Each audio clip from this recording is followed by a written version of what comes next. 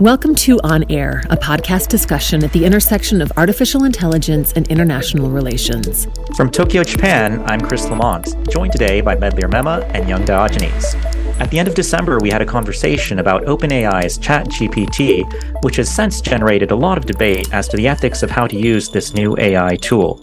Today, we would like to explore what society would look like if people were being pushed to produce the best cooperative results with AIs. And I believe here we are starting from the assumption of the human as the agent and the AI as the tool. Young Diogenes, what do you think about this? So this is actually something that came up after our last conversation. We had a little discussion off air, I guess you could say, about, what does that world look like if you're really strongly encouraging human AI cooperation? And I thought maybe we could kind of leverage our last discussion and build on it a little and talk about a specific example of that, which might be, what if you had a word processor that integrates the functionality of ChatGPT, and what does that look like on the first generation? And then what does it look like when we learn from the mistakes of the first generation? And it's an interesting thought experiment. You guys know I like thought experiments. And so let's see where that goes. So do you want to hear my take on first generation, or do you have some questions? Yeah, go ahead. Okay, my first take on generation is maybe something like you ask an AI for ideas if you need them, like if you're just starting out writing, or maybe if you already have an idea, you ask it to give you some further suggestions on that. Then you do a little bit of writing. You maybe ask it to review what you're writing, and then maybe it tracks and annotates the spots where you wrote and where it contributed, so you can do citations properly, because we talked about that last time. And then maybe, I don't know if this would be first or second generation, but maybe it also checks for the similarity of your ideas to other ideas that are out there, because you could already do that if you prompt it with that question.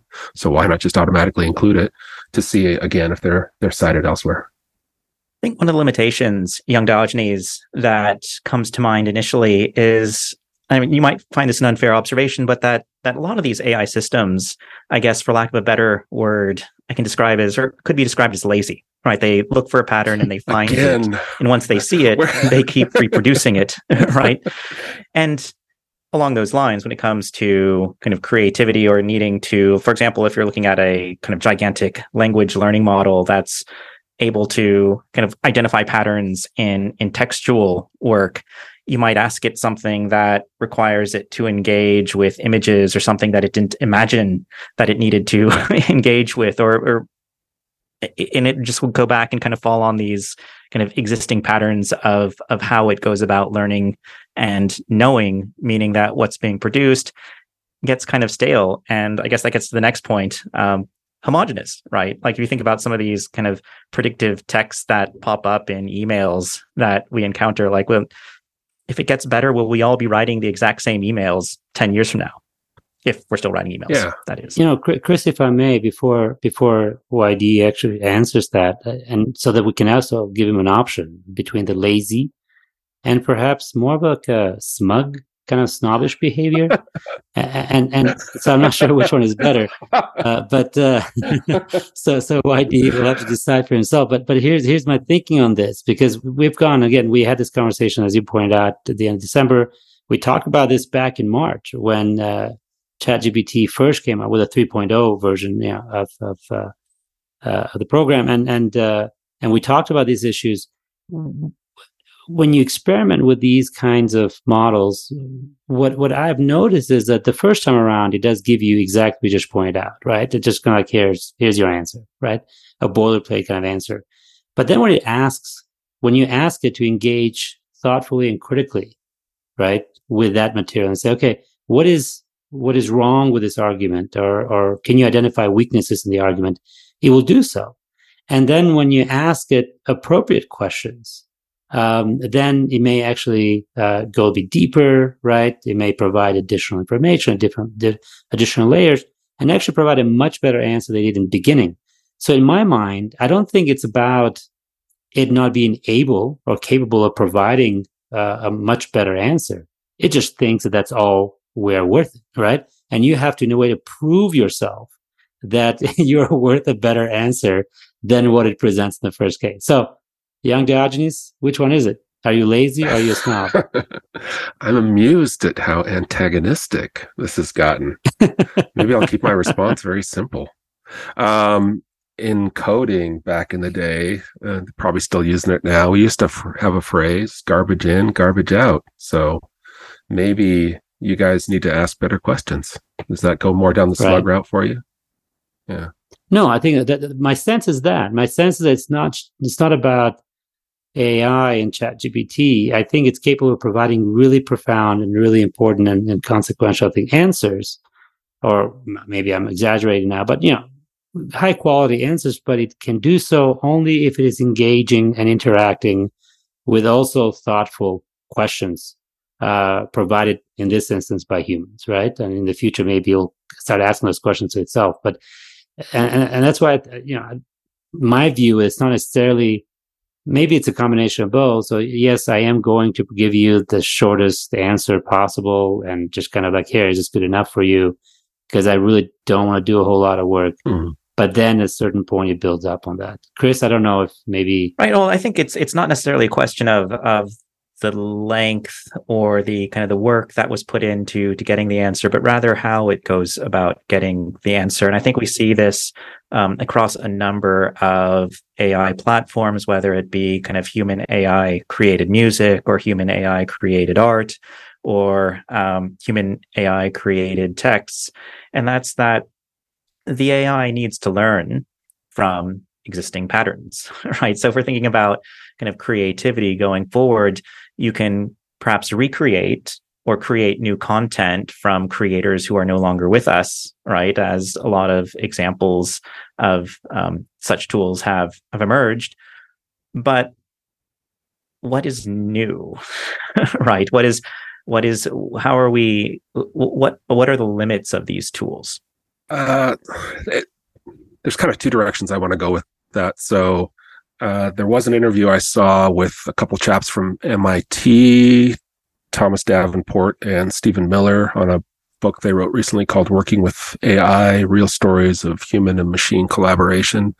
And they went through kind of 29 different case studies on how collaboration with human and AI is working. And they noted something. One of their biggest observation was that AI is really good at dealing with what they called normal, quote unquote, situations. And we can kind of imagine what that is, like driving down a road in a normal situation, or,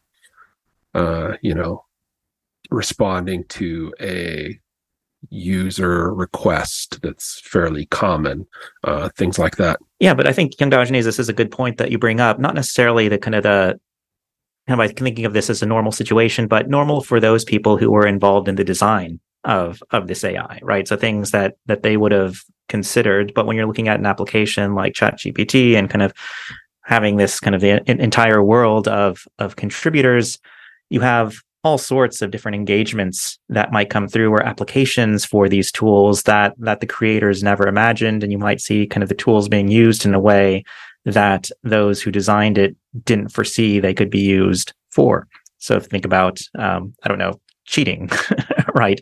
In ChatGPT is kind of perhaps the biggest issue that has emerged. Of course, those who designed ChatGPT did not seek to create a tool that would allow people to go out and create things and claim it as their own for classroom assignments and the such. But that's perhaps one of the biggest discussions that this is touched off. I think going back to an earlier point, we need to think about, again, not just the input, which is one way at hinting out at the kind of garbage in, garbage out scenario. Although from my perspective, none of this is garbage. It's like the responses are awesome and kind of incredible. So that's sort of we'll put that in quotes. But it's sampling all of what human beings have created, and it's sampling the kind of standard responses that it thinks people expect. And so it raised an interesting question after our last chat on, well, what would this look like if you curated the sample set a little more, just as another experiment to pick out what we consider the best in music or the best in art, rather than doing a scan of the entire internet, what would those differences be like? And I think you both make good points in that, on the one hand, it seems to be kind of the very average response, and using average in several different meanings there. And Medlir's point that if you really prompt it, you can go deeper. So I don't know if that's a compromise between the two of you, or do you want to duke it out, whether there's a sense of agreement? I don't like my parents, my founders, fighting with each other. I have a question that I've seen actually reflected in social media quite a bit, and this harks back to a lot of the conversations we've had on and off air, as you pointed out. And this is about the responsibility of, in this case, OpenAI, but you can say the same thing about other kind of platforms and other companies. The reaction from a lot of my colleagues is that they were kind of unprepared for ChatGPT, right? And that this has somehow created, and again, I've seen this obviously, in both traditional media as well as in social media. I've seen this sentiment reflected several times, where like now we have to rethink everything we've been doing, especially through COVID and since COVID, with online assignments and prompts and everything else, which I don't think necessarily it's a bad thing, right? It's a good thing to rethink assignments and to rethink the way we teach and the way we assess and everything else. However, my question is about responsibility. Do you feel that OpenAI could have done something better? Could have approached and could have presented ChatGPT in a more perhaps constrained way, so that the implications for society were not, in a way, or at least for the field of education, are not as dire in a way and as profound as many are making it to be? I've got two responses to that. The second of which will kind of get us closer to what I think this second generation of a chat and word processor might look like, to get us back on track there. But the first response would be, if I'm, let's say, a fast food chain, and I come out with a new synthetic meat of some kind, which they've done, but let's say it's, easier to produce, or they do it in restaurants, something new, and I don't know how people are going to react to it initially. Do I release it to all my stores immediately, or do I start with one store and then 10 stores and then 100 stores to see what the reaction is like? So they could have done something like that, and perhaps they did, and we're just not aware of like the testing pool that they used. Because you're right, it does seem partially like they kind of just released it to everyone at once and didn't think too much about alpha and various forms of beta release, but they usually do. So I'm gonna give them the benefit of the doubt that they did do that, and we're just not seeing it, Medlir.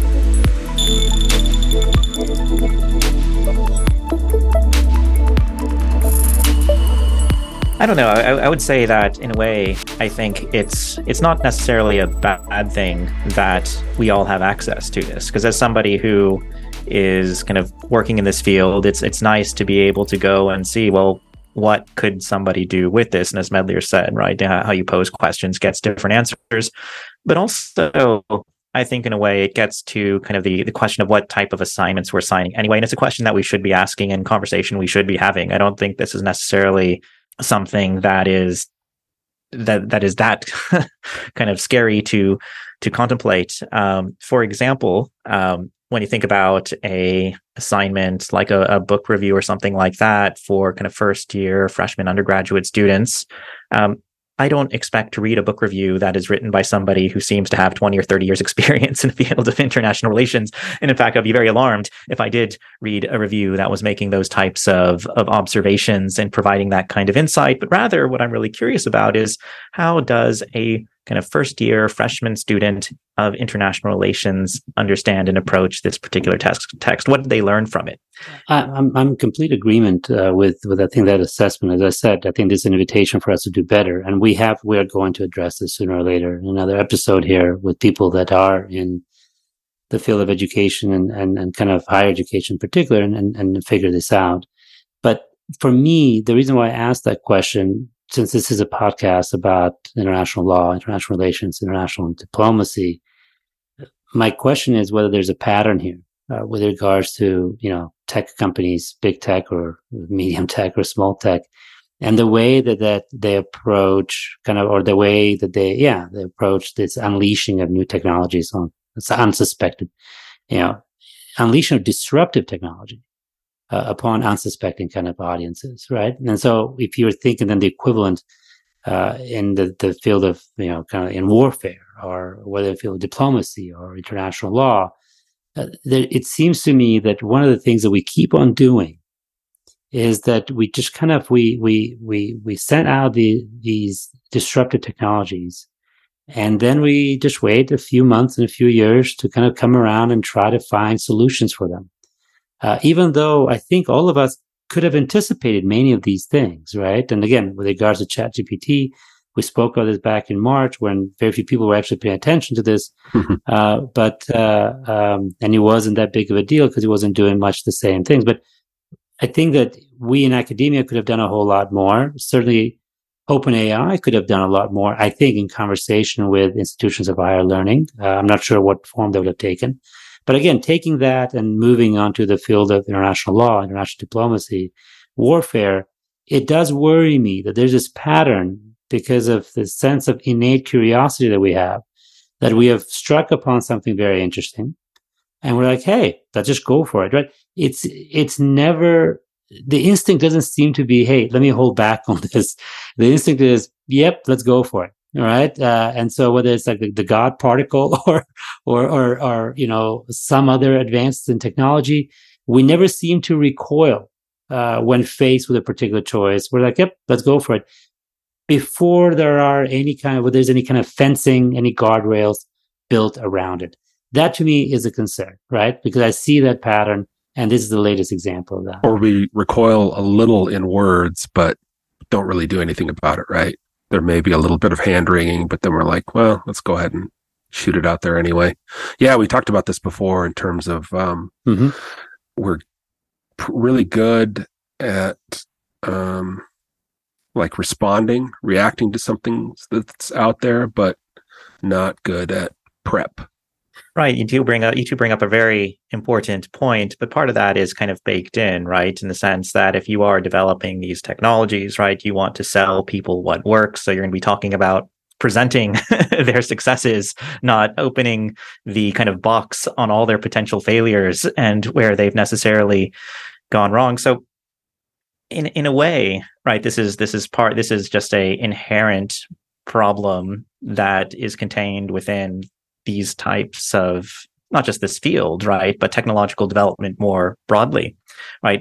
And a lot of these things are also, you mentioned with ChatGPT, right, that, well, there are a lot of things that were knowable, but there's probably still applications of this that are out there, especially as it gets better, that we have not yet considered, right? That we do not yet know are problems, and we won't begin to identify them as such until kind of they appear, and then everyone's going to think, well, how did we not know this, right?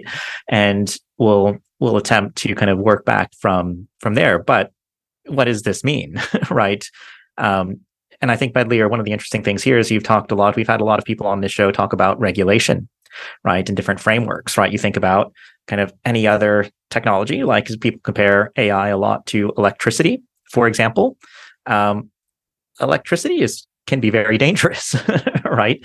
But you have it's fenced in and through technology and how we use it. Should we come to a point where there's recognition that, well, hey, maybe these technologies as well can be very dangerous, right? Well, that's my point. Right. I think that we do have to come to terms with this. People have written now about loitering drones. Again, going back to international relations and warfare, and we've discussed here their first use in Libya and Syria, and then Nagorno-Karabakh, and and most likely Russia, Ukraine, all kinds of AI-enabled kind of war machinery, and yet, right, it's just quiet. There's nobody is. I mean, there are obviously people out there trying to regulate the use, or rather, they're trying to completely ban the use of such technologies. But as we've discussed here several times with several guests, it's almost impossible to even begin defining what autonomous weapon systems are and others. And this gets again to conversations, as YD pointed out, about the nature of human cooperation, right? And that is that how do we cooperate? When do we cooperate? And whether at some point the problems that we are presented with, the disruption which we will face, is of such magnitude that we may not be able to, to address. The genie's out of the bottle; it's out. We can't do anything about it, and that can become a turning point, a catastrophic kind of event. And that is my concern. And again, maybe this took a bit of a darker turn because we're talking about ChatGPT and what does that have to do with any of this stuff. But I just see this as an approach, right? As a certain pattern in this technology with a lot of these kinds of products that there's just so much curiosity about it. There's such intense desire to find out what's next and what we can do with it. That we struggle to come up with proper responses in terms of cooperation, regulation, governance models, and others. Let me ask a question back to you guys. Are you aware of, within the international system, like what structures are in place for dealing with dangerous new inventions? Because it feels like the systems there internationally are continually kind of woefully inadequate, and it's hard to get that cooperation across countries because they're all run by different kinds of leaders and different structures within the countries themselves. Well, Young Diogenes, this is a very big question that would require more than an episode to go into. But there is an architecture for international cooperation around the United Nations. There is international human rights law, right, that deals with harm. There's also international humanitarian law that deals with the very specific circumstances of international or kind of civil armed conflict, right? So you have the kind of mechanisms broadly there to grapple with the implications of this, but going back to this question of, I mean, we can use the example, one of our previous guests came on and talked about the kind of efforts to secure the prohibition of nuclear weapons, right? This is like a 20th century, getting close to 100-year-old technology now, maybe 80-year-old technology. And we still don't have a clear answer as to the kind of prohibition of this and how to go about achieving it, or whether or not there are states that are kind of legitimately possess this type of tool that can cause so much harm. So it's not necessarily surprising, right, that given the type of questions that we're asking in the context of artificial intelligence, that efforts to grapple with it, especially when, despite we've seen kind of the, as Medlir mentioned, right, the use of loitering munitions, the kind of the development of tools that can cause significant harm, despite all the evidence of this, right? We still have not yet seen artificial intelligence kind of push us to a kind of catastrophic point that Medlir is talking about. Why we don't act? Well, why do we not act in relation to climate change, right? And other big threats that are over the horizon or are upon us at the moment. So these are all really big questions, Young Diogenes, and hopefully we'll be able to get into, and I definitely know we do have some guests coming up who will explore answers to this question in more detail in relation to a number of different issue areas going forward. Medlir, did you have something you wanted to add? No, mine was just more of a principled kind of observation, based on the experience and recent experiences and the frustration that expressed by a lot of people, and then again, just reflecting, projecting that onto other issues that we've dealt with in the past. But I think Chris did an excellent job of answering that question. So I'm just going to stop there. Well, I think we've really talked about a lot of different things today that went well beyond ChatGPT, the initial prompt and human AI collaboration. We haven't really ended we're not ending on a positive note today. So Young Diogenes, do you have an example of kind of going back to the prompt for this discussion of kind of positive human AI collaboration? Yeah, there were several positives, and there's also we could talk about the honorable mentions I talked about earlier, and what second gen and third gen of this word processor ChatGPT combo might look like. It sounds like we're going to need another episode then to get into these. Is there a capsule summary teaser you can give for our listeners? You can provide to our listeners before we wrap up. The capsule summary on the word processor side would be that it gets much cooler in its capabilities and the kinds of things that human and AI cooperation would lead to. And the capsule summary on the working with AI text and interviews that I talked about earlier that I quite liked and thought provided a good overview of human cooperation and AI cooperation would be that thankfully, at least for now, based on their case studies, it doesn't seem to be displacing humans that much. It just seems to be using the best of humans and AI together, which sounds trite, but it's good that after looking at all those, that's what they're discovering so far. I guess we'll hold you to that promise then, Young Diogenes, that things can only get a lot cooler going forward. And on that note, I'd like to thank you both for joining us today, and also especially thank our listeners for joining us. And of course, if you like the show, we invite you to subscribe and leave us a comment. You can find us on iTunes or wherever you get your podcasts. You can also follow us on Twitter at onair_podcast. And don't forget to join us for the next episode for a discussion at the intersection of AI and IR theory, law, and practice. Until then, stay human.